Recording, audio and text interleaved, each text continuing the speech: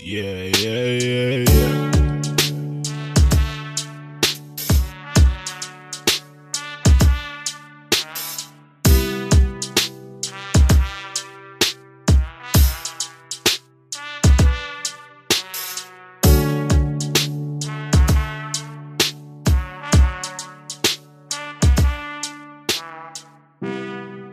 Hey guys, my name is Alex, and you're listening to the 1000 Movie Project podcast.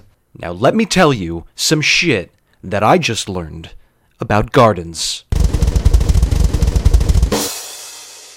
So all of these facts come from a long article in The New Yorker, I think it's 3 weeks old, by Rebecca Mead. And I was kind of conflicted about how to present all of this stuff. So right off the bat, I'm just going to read you this shit that comes from the New Yorker article, and then we'll discuss. Point number 1. In the week before lockdown, sales of plants, seeds, and bulbs were reportedly up 35% from 2019. Point number 2. 8 out of 10 people in Britain live in a home with a private garden. British consumers spend more than $3 billion annually at garden centers. Point number 3. The Horticultural Trade Situation, founded in 1899, estimates that half of adults in the UK engage in some sort of gardening. Point number 4. Some hospitals have been redesigned to incorporate gardens, spurred by findings that patients recovering from catastrophic injuries can heal more quickly if they have access to outdoor spaces with plants. Number 5. Laboratory rats whose cages contain soil and logs are more energetic and sociable than those whose cages contain only a wheel, a ladder, and a tunnel. Number 6. This is referring to the woman who is the subject of it's a married couple who's the subject of the article, but this is one of the women. When her sons moved out, Kay reclaimed the garden. One day in therapy, she made a striking observation. It is the only time, that is, while gardening, it is the only time I feel I am good. Stuart Smith, and that's the actual subject of the article, Stuart Smith explains that feeling one is good, rather than merely feeling good, is an example of gardening's reparative power. Number 7 comes at you with the knowledge. Whenever there's a crisis, be it war or the aftermath of war or a natural disaster, we see this phenomenon of urgent biophilia. In the First World War, infantrymen created gardens in their trenches, growing not just vegetables to eat, but also flowers. We gain sustenance from nature's regeneration, says the subject of the piece. Number 8, and then we're closing out with the information points. A garden is fundamentally a process. There is change, and sometimes it is dying, and sometimes it is hibernating. One of Winnicott's most important contributions to child psychology was to define the notion of quote-unquote the good enough mother, who, by being less than perfect, and by occasionally frustrating her baby's demands, helps him to learn where she ends and he begins. The reason I'm peppering you with all these little snippets is because back when I first read this article a couple Sundays ago, it made for the kind of experience that I so often have while reading The New Yorker, which is that I'll go through the whole magazine carefully, reading the little Talk of the Town columns up front and then all of the major features throughout. I generally don't read the fiction, sometimes I do. And while I'm going through the magazine, I will underline long passages and I'll make notes in the margins. Sometimes I learn a ton of shit from reading The New Yorker every week. A ton of shit. And then, later that day, I will go and I'll get a beer with a friend, and the friend will say, "So, what's up? Anything new?" And I will say to her, "Oh yeah, I was reading The New Yorker this morning, and I learned a ton of shit." And she'll say, "Cool beans, what'd you learn?" And I will say, "I can't remember." It always happens. I don't know. I did a podcast about this a long time ago. It's the episode called, I think, Umberto Eco and a Briefcase Full of Feces. I read The New Yorker, and I feel kind of pinkies up, astute and cultured for doing it, and I learn a bunch of shit, but I never retain anything that I learned from that magazine. I love it madly, badly, sadly, and gladly, but it's gotten to a point where I'm like, why do I read this? Because I don't retain anything. Anyways, in this case, I read that particular article on a Sunday morning, and then I spent the next 24 hours feeling kind of nourished by it, nourished by the idea that I had just learned a lot about gardens, about the act of gardening. I couldn't remember what I learned, but that was okay, because every little thing that this article taught me about gardening had synthesized into a larger idea. And the larger idea was this. It's that I need to just marinate in things. I need to start marinating in things. Let me explain. I've lived in Miami my whole life, and all around Miami, there are these bougie enclaves where you can go out and stand in a garden, a big garden, and it's usually got a name, Vizcaya Gardens or Schmegma Gardens. It's always a location on Google Maps, a garden, or like a professional garden. I don't know what you would call it. And you usually have to pay someone for the opportunity to stand in the gardens. But the gardens are beautiful, undeniably beautiful. You really cannot deny that these gardens are beautiful. What you can deny is that it's worth $10 to go stand in the grass.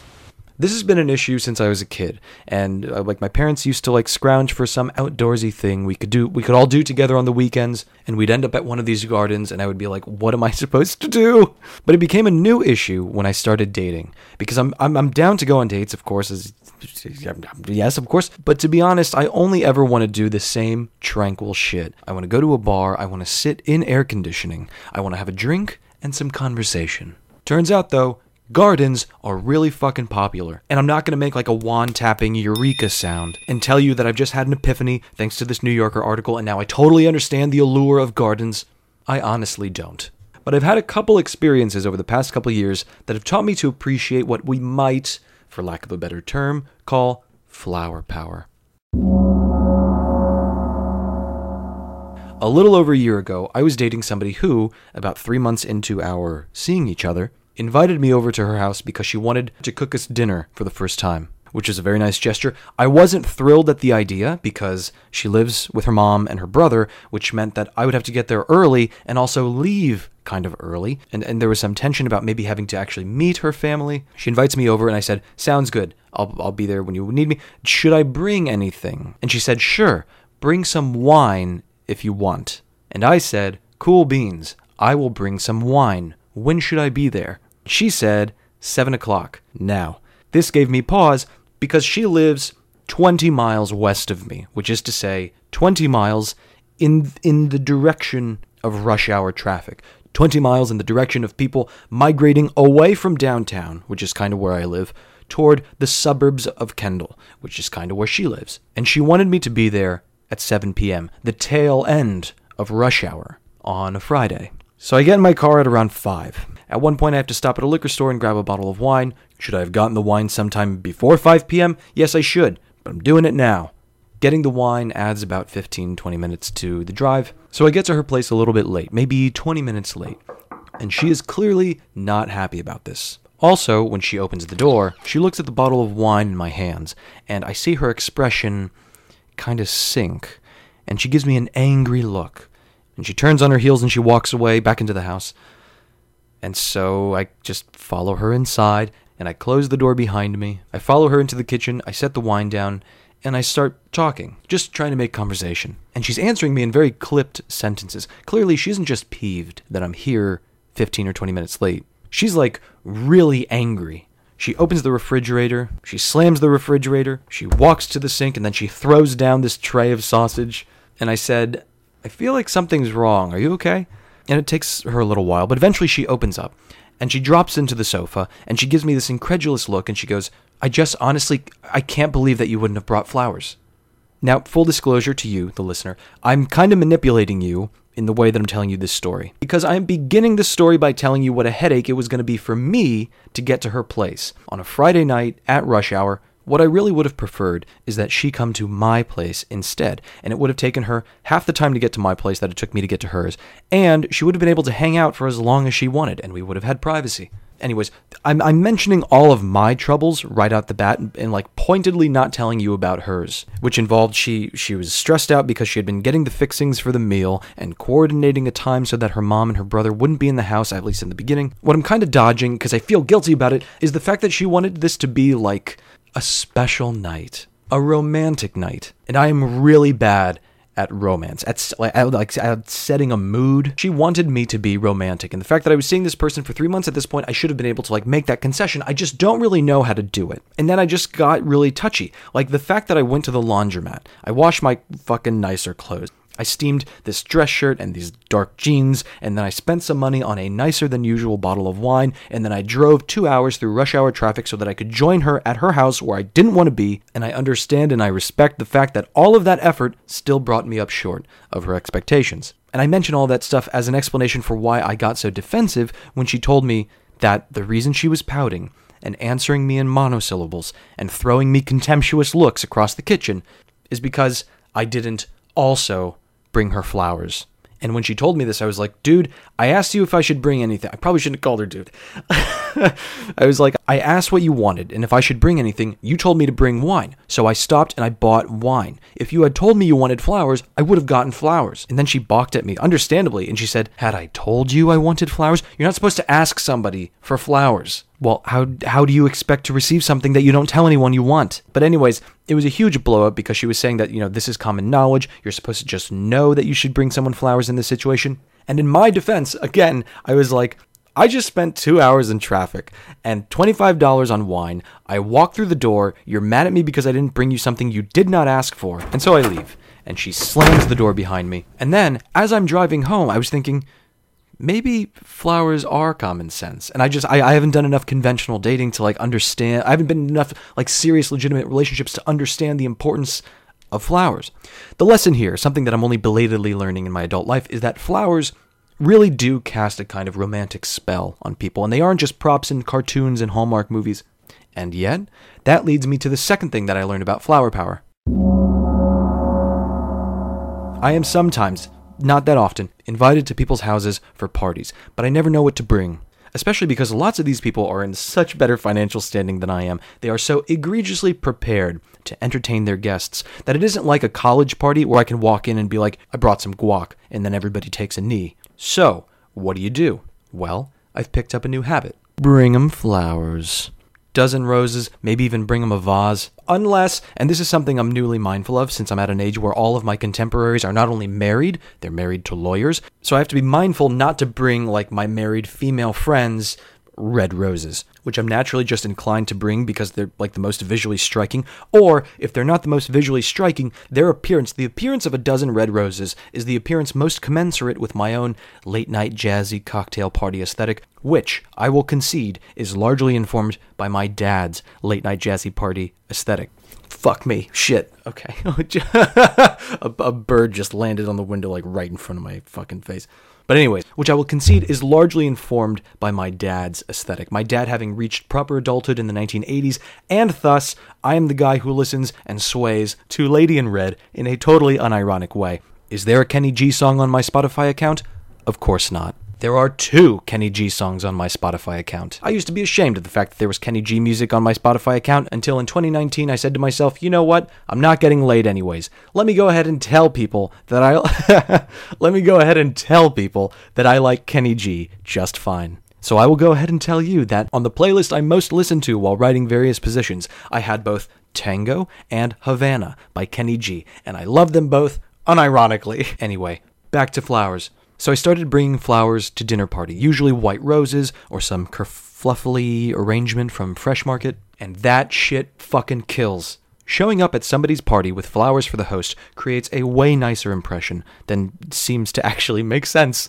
The host knows that this was not expensive, but they know that you stopped along the way just to grab something that they can appreciate. They can enjoy the smell of it, the look of it. They can enjoy the strangely nuanced way in which having a tall bunch of flowers on the surface of your kitchen really does influence the mood of the room. Like a stolen rug, it ties things together. Also, though, people are nicer to me when I bring them flowers. People who I have known my whole life are suddenly way nicer to me than they've ever been in my whole life. And they'll text me over the ensuing days with photos of the flowers' progression. Even as the flowers are dying, photos of wilted petals and drooping stems with no description, and I'm like, listen, I know we're just friends, but I'm going to tell you now the same thing I would tell you if we were dating. Once it's wilted, we are done. But this made me think that the thing my ex had told me about flowers was wrong. it isn't common sense to bring flowers to somebody. Because if it's common sense, how come everyone is so much nicer to me when I bring them flowers? It must be because everybody wants flowers, but nobody brings flowers. So I can say this. I am consistently surprised by the spell that is cast by someone bringing a bunch of roses for no reason in particular. Just because they invited you over, or because you remembered that they just got recognized for something at work, whatever. Flowers are just very, very nice. Also, does not do the idea that these are just for women. Which brings me to flower point number 3. One of my roommate's close friends just opened a flower shop, and my roommate has been buying flowers from her on a regular basis as like a nice, supportive gesture. And let me say, I really like having that shit in the house. Because there are nights where my roommate isn't home, and I will go and I'll read on the couch. And on nights like that, when my roommate isn't here and I'm sitting on the couch reading, it can get a desolate feeling. Like it's just the blank black surface of our coffee table, the white terrazzo floors, the gray-blue walls, the white ceiling. There's a slightly purgatorial vibe. But then my roommate puts flowers in there, and the whole thing feels better. Flowers change the whole fucking vibe of the apartment in a way that I might have needed to be 29 years old in order to appreciate. Because I think in the past few years I've been so go, so like on the prowl for stimulation of one kind or another, always stressing to get shit done. I think I am only now starting to appreciate flowers in the way that I'm only now starting to understand how to enjoy a garden, which is to simply stand there in its presence. So here's my whole epiphany thing. It used to be the case that I would tag along with people to this or that fancy Miami garden. I would spend $10, I would walk around with my companion for an hour or so, and then we would scurry off to a bar or a movie or a meal, something that seemed to me like an actual activity. My reward for surviving this, a full hour of oppressive botanical tedium. Whereas now, as I'm reaching this fretful point in my life where I have my own environment, an apartment, and where I'm also more beset than ever with like the tinny little orchestra of frustrations, of stressors, whatever, I'm learning the value of enjoying a space. Just getting out of my head and looking at the things around me and appreciating the fact that the outside of my head is better than the inside. And I become mindful of the little things in my environment that seem to account for more than the sum of their petals, so to speak. And I'm thinking now that when people invite me to gardens and shit, maybe I shouldn't be interrogating myself while I'm in that garden about what good it's doing for me, and why am I here, or how can I make the best of this experience. What this New Yorker piece has opened my mind to is the idea that simply by being in the garden, I am subjecting myself to the garden, surrendering myself to the garden. The garden is calming me. It is working on my mind and my mood in ways that I'm not even beginning to appreciate because it's all under the surface. And the only way I will experience the benefits of that mood is if I sit and I clear my head and I let the garden do its thing. It seems like the simplest thing on earth, but it honestly has never occurred to me before. It seems that there are generations of studies to back up this idea that being in a garden, just being in it, is restorative. Just standing in the fucking garden. And what I'm thinking now is maybe that's also the case with like being near the ocean or just on a body of water. Because I have friends who invite me to go canoeing and stuff, or they'll be like, yo, I bought some crackers. You want to sit near the river and eat them? And I'm always like, no, why do we have to sit near the river to eat those crackers? But now I think I'm a little bit more of a mind to be like, maybe it would be nice to eat these crackers beside the river. Not because it's fun, not because I'm even all that enchanted by the sight of the river, but maybe there's some kind of subtle benefit to not taking every meal in front of my laptop or the TV or at a crowded countertop in a restaurant. And maybe, by the same token, something good is happening to me just in this weekly practice of reading The New Yorker, being exposed to the goings-on of different parts of the world, different businesses, different subcultures, even if, afterward, I don't remember a fucking thing.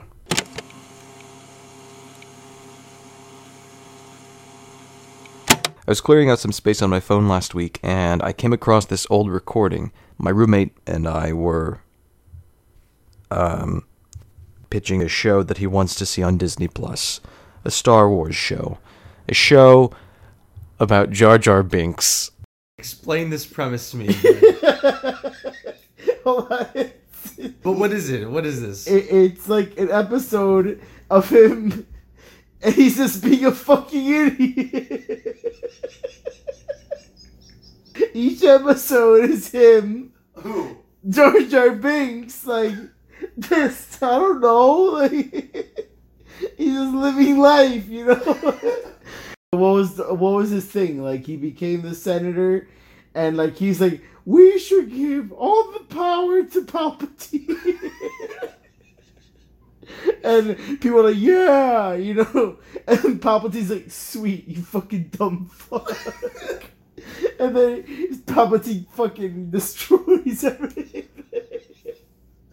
He just fucks everything up for decades.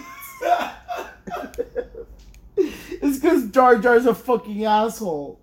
But okay, whatever. So you have Jar Jar, and he like, I don't know, like he's like, me so hungry, and he just goes out to get lunch, and he runs into he runs into Tommy Lee Jones, and he's like oh hey there, Jar Jar. Like, he's just like, I didn't think I would run into you out here, you know. Like, it's like that. Like, that's the show. Would you watch it? Yes, of course.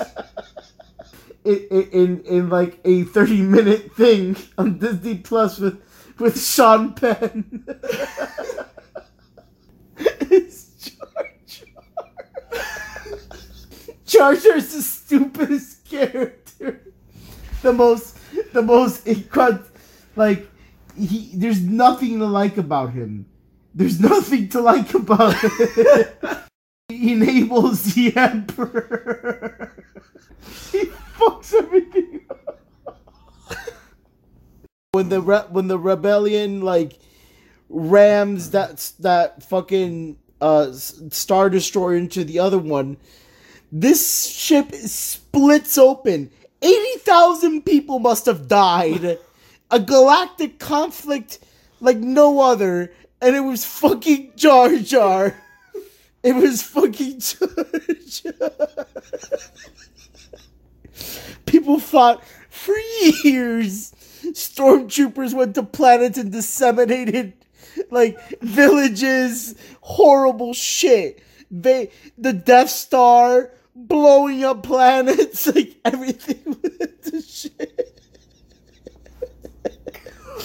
Cause it's Jar Jar.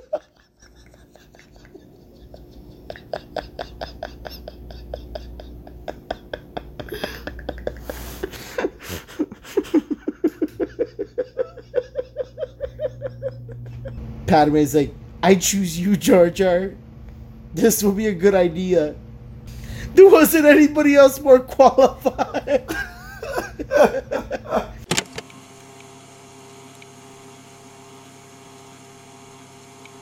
I've mentioned a few times now that back in August, I finished the 4th draft of a novel I've been working on since December. It's called 1,000 Movie Project. Fuck, what?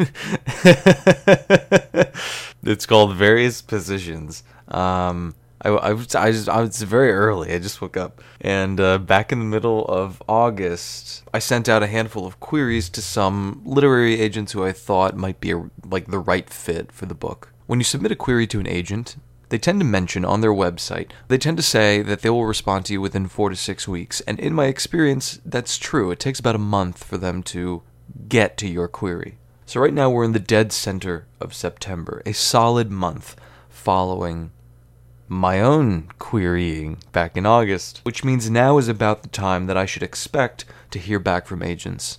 And hearing back from agents is exactly what I've been doing.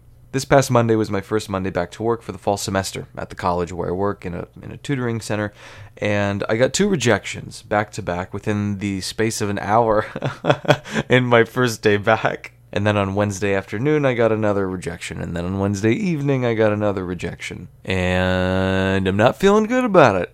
Obviously, no one ever feels good about that. And it's easy to fall into this slippery slope where you don't just see the rejections as rejections. You see them as like harbingers for what your career is going to become. And of course, I went down that slippery slope. It's hard not to. But I caught myself on it. And I started thinking about the crime writer Patricia Cornwell. Patricia Cornwell is most famous for her series of thrillers about a forensics expert named Kay Scarpetta.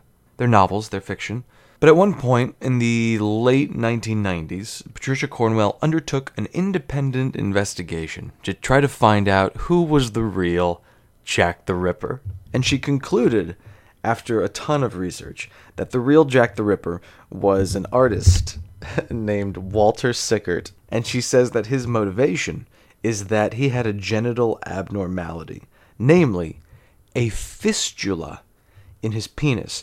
A fistula is a second hole in the urethra, in like the wall of the urethra, and it goes out through the side of your penis, and it can complicate penile function. Incidentally, there's a website. I only know the name of it when I see it because it's like a long acronym. But whenever I have to look something up that's related to medicine or illness, I go to that website whenever it pops up in the Google feed, in the Google search, because it's like super peer reviewed and professional and shit. So in preparation for this, I wanted to look into a penile fistula. Not like gaze into a penile fistula, like the abyss of it. But when I Googled it, I was like, please, God, do not show me pictures when I Google this. So I type in penile fistula, and I hover my finger over the enter key for a minute, and I'm praying that I don't have to fucking see one. And then I hit it, and no pictures come up. And the first link that pops up is from that website in question, with the really long acronym title. Click on that site, and I see this really comprehensive and authoritative-looking article about a young man who was 22 years old, and he came in for surgery on his penile fistula. What had happened is he'd had a giant pimple on the side of his penis for like 2 months, and when the pimple cleared up, there was a hole that went all the way through to his urethra. So it sounded kind of interesting, and they were making it sound kind of dramatic, like I was sympathizing for the kid of this story, and so I scroll down, I keep reading, and there, unannounced, are pictures of his surgery. There's a flayed penis on the center of my screen, and it is so fucking bloody, and the skin is being clamped open. Anyway, that's what I was exposed to, and I had to stand up and pace my apartment and, like, rub the back of my neck until it was warm again. But back to Patricia Cornwell and her Jack the Ripper book. Apparently most people who know about Walter Sickert argue that he was not Jack the Ripper. Especially people in the British art world, because they celebrate Sickert's work. And I haven't really dipped into this. I know that I read the book in middle school, which is kind of an early time to be reading that book. And I remember in 7th grade showing, like, they had photos of Jack the Ripper's victims in the book, and I remember passing it around in class in 7th grade and getting in trouble. But then my science teacher, he took the book away, and he, like, poured over those photos until the end of class.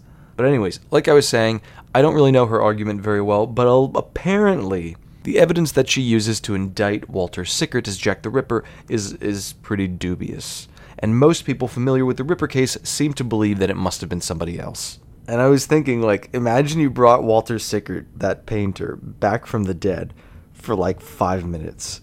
And he's sitting on your couch, and he's all chip cheerio. And he's like, "Oi, how's me legacy looking?" And then you were like, everyone knows that your dick is broken, and they think you're Jack the Ripper. And then he just sits there blinking for a few minutes, and he goes, "What?"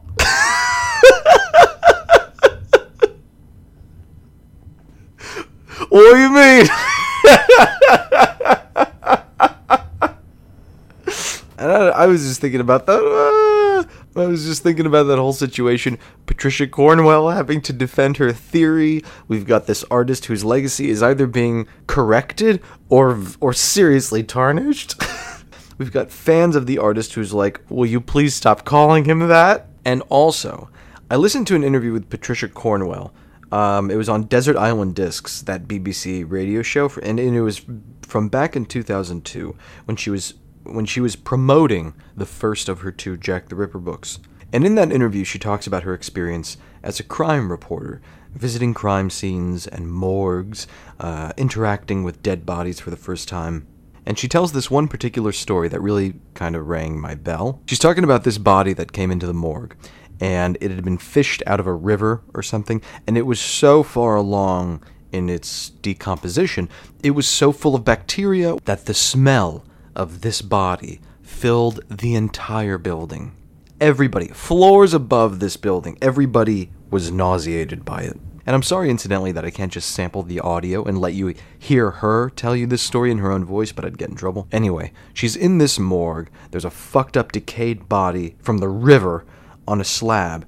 Everybody is grossed out, and she says to the mortician, whoever it is, a doctor on the scene, she says to this woman, "How are you not too grossed out to approach this person's corpse?" And so the mortician says to Patricia Cornwell, I look at the body on the table, and I try to remember the person that they were. I don't look at this guy on the table as a corpse that we found in the lake. I feel like I'm looking at a man who was fishing with his son.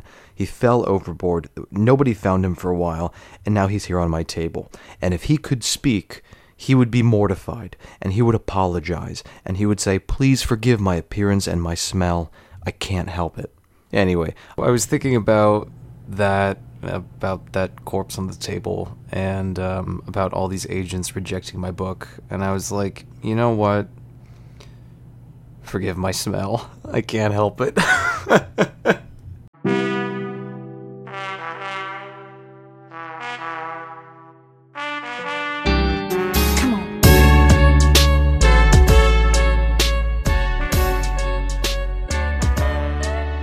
And there goes another episode. I'm recording this from a dog park underneath the Metro Rail, which is not a garden, I realize, but it's similar, I guess, insofar as, like, the vegetation is manicured. Also similar in the sense that, like, parks are another place where I've just never really known what I was supposed to do here. And yeah, I'm just trusting that if I sit outside, I will, by osmosis, pick up some sort of calming or restorative benefit.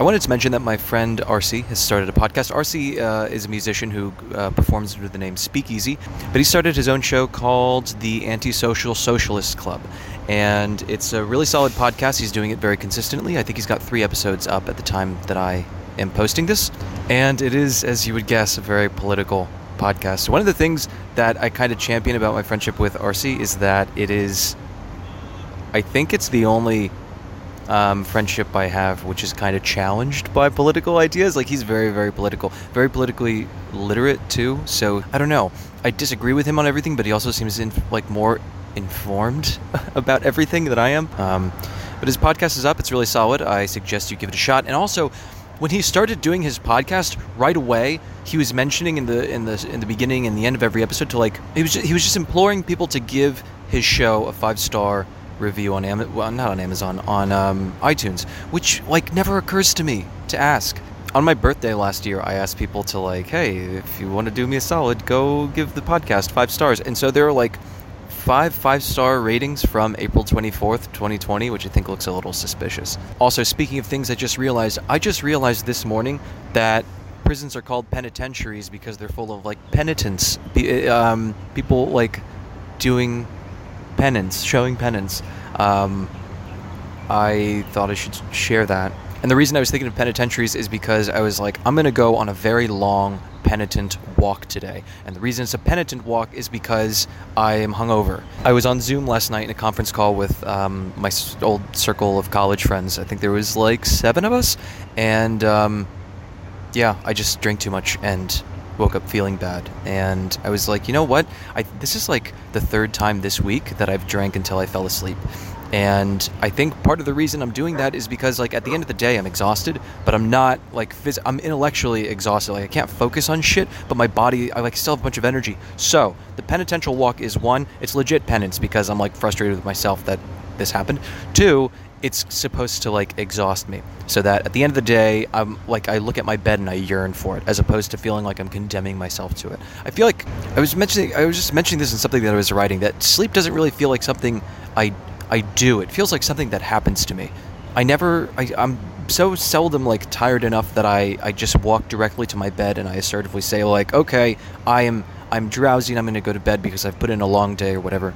I'm just always trying to get shit done, and then I go and eventually I'm like, oh, if I don't get into bed, it's going to be harder to get things done in the morning. Like, I'm going to oversleep if I don't go to bed right now. I recently wrote something on thousandmovieproject.com about my affection for the Ezra Klein Show, which is a Vox podcast. And the way I discovered him is because I was looking for interviews with the New Yorker's editor-in-chief, David Remnick, who's, like, one of my heroes. I used to have a I could revive it. There's a segment on the podcast called David Remnick is fucking terrific. I think I did 3 of them. But the 2 of them were in conversation, and David Remnick was talking about he hates sleep because you're just catatonic for several hours every single day, getting nothing done. And he was like, it's kind of insulting. I agree with. I think, yeah, I'm kind of insulted by the fact that I have to go to sleep too, because it's kind of like I want to be able to demonstrate that I have the wherewithal to get to like work all day and all night, but my body is like I should look into like the psychology of sleep. Like, what is it actually doing to our brains? Because I know I've heard people say, like, oh, we still don't know why we sleep, why we need to sleep. I'm not sure what the science is behind that. Kind of like the way that people say, oh, we still don't know why we yawn. I wonder why yeah. For my penitent walk, I broke out the Fitbit. Also, I'm going to try to be more fit lately because I think you might remember I had that... there's an episode of the podcast called What It Hinges On, which is about this person that I was kind of not dating in the beginning of quarantine. We were just talking a lot on Zoom, and we had met on a dating app. Her name is Mary, and like we've since nothing came of it, and we've since like hung out, and everything is fine. But the other day, I went to Batch Gastropub, which is kind of like TGI Fridays, but a little bit nicer, and I went to just like have a beer and write in my journal for a little bit. And when I got to the door, they were like, do you have a reservation? And I was like, for what? And he goes, for a table. And I was like, what do you mean? Because it's like Fridays, and they go, oh, we're booked up all night for the Heat game. I was like, fuck. So I just had to leave, and I went to North Italia, which is a little Italian bistro on like South Miami Avenue, and I was gonna sit down and get a beer, but I saw Mary there. She was getting, I guess, dinner with her friend, and like I booked it because I look like shit, and I was noticing she looks fucking incredible, and there was a part of me that I was like, there's no way. Did I really spend 3 months thinking I had a chance with that person? Because she's so incredibly attractive and so incredibly fit. And I was like, I look at the moment like those coffee drinking worms from Men in Black. So I kind of want to be more on top of my shit. Oh, another thing is, I guess this is the last item. I applied for a job. It just occurred to me, like, to hit up the hospitality group that owned the restaurant I was working at before COVID hit. The restaurant that was closed, it went out of business. I always got good sort of performance reviews and stuff. So, and the manager and I got along very well. So I'm sure I would have recommendations from within the company. So I applied to be a barback or a busser again at this restaurant, kind of near my apartment. And it was weird. Over the past 2 weeks, like a little over a week ago, I got an email from someone at a Catholic, or who works at a Catholic middle school, and they found my my resume online, and they were like, "We think you would be a good fit. We are urgently hiring an 8th grade language arts teacher. Would you be interested?" And I was like, I don't want to do that. I really don't want to do that. But it was like, starting salary at $33,000, which isn't much, but like, it would have helped. And, I can teach language arts to 8th graders, I guess. And it was so weird because, like, as I was in the process of, in talks with this middle school, I started thinking, like, oh my God, what if they find the shit that I do online? What if they find this podcast? Obviously, like, with the first 30 seconds of this podcast, I'm trying to sell you a dildo. So I don't think that would go over well at a Catholic school. Also, even if they didn't, like, no one in the hiring process Googled me and found it, because I do think it takes some sifting to find the podcast. But, like, surely a student would end up Googling my name and finding it, and then they would I would end up getting fired. And I was also thinking, like, any school, like, also I make those cooking videos, garlic incest, on Instagram, so like that would not go over well if I was trying to become an educator. If I was like working with the youths, I'd have to stop that shit. I'd probably have to take it down. And I was kind of lamenting that and dreading that and thinking, like, fuck, have I really closed all these doors for myself professionally? But then I was dreading the prospect of doing like faculty meetings at a Catholic middle school.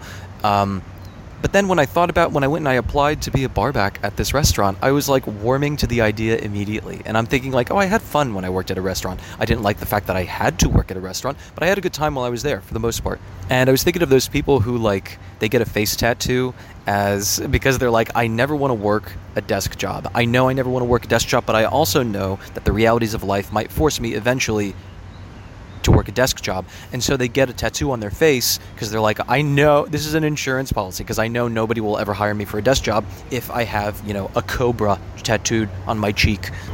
And I kind of think that's what this podcast is for me. Like, I can't, there's shit that I just now can't do because like of the things that I'm affiliated with. And it's not even like I got affiliated with, suspect characters or anything. It's just shit that I did alone in my room and I put on the internet, and now it's like, okay, I can't work here. And earlier when I was working at the Big Easy, I was working as a busser, and they were talking about how they were going to promote me to be a waiter. And whenever I would mention this to people would like, they'd give me a very deep nod, and they'd be like, oh, I'm glad to hear that, Alex. You'd be a great waiter. And I know, like, I appreciate the vote of confidence, but at the same time, it's like, I don't think you need to say that to me. I know they're not suggesting that this is, like, the terminus of my abilities, but at the same time, I don't know, it does seem kind of funny where I'm, like, sifting all this soil, breaking all this rock, trying to be a fucking writer professionally or a podcast or something, and then everyone's like, you know what you're born to be, a fucking waiter. But I get this vibe sometimes even from Indeed.com, the job searching platform, because I put my resume on there, and every now and then I feel like they're just making a comment about how undesirable I am as an employee, because I'll get an email from Indeed and they're like, we found a job listing that seems to fit you perfectly, and then I open the email and it's like, in box thrower at a warehouse. Okay, anyways, I need to embark on my penitential walk, and I will thank you for listening, and let me implore you, please, if you use iTunes, if you have an iTunes account, please give this podcast a 5-star rating and maybe write something nice. I'm going to check it up. I'm going to check up on it now and then, and why don't you put your name there too and be like, hey, it's because I think I know pretty much everybody who listens to this. Actually, that's not true. It's weird, dude. People are listening to this podcast in 25 countries. I look at the analytics now and then on Spotify. I try not to look at it. I end up doing fuck me. But I look at the analytics, and it shows me all the countries where this is being heard. And it's not a crazy huge audience, but I'm just like, why do the Russians care? Not that they shouldn't. Well, I mean, not that they should, but my point is there are a certain number of you who get in touch with me, and we have a rapport on Instagram or via email, and it's really cool. I very much enjoy it. It maybe let me know when you write a review, hey, it's me, it's Steph, or whatever. Because but yeah, like I mentioned earlier in the episode, I'm gonna do a whole episode about the situation with my book and what's going on there. But I feel like it's something, I don't know, it's not the best situation right now, and I feel like there's no way of bringing it up that doesn't sound like a pity party kind of. But the book's not doing great, and the thing that will most help me get published is if I have a robust podcast following. Or even if it's not a huge following, just that there's evidence that people not only listen to it, but they listen to it consistently, and they took the 2 minutes out of their day. They cared enough to take the 2 minutes out of their day to review it favorably. That's it for me. That's it for this week. Thank you guys for listening, and I will talk to you next time.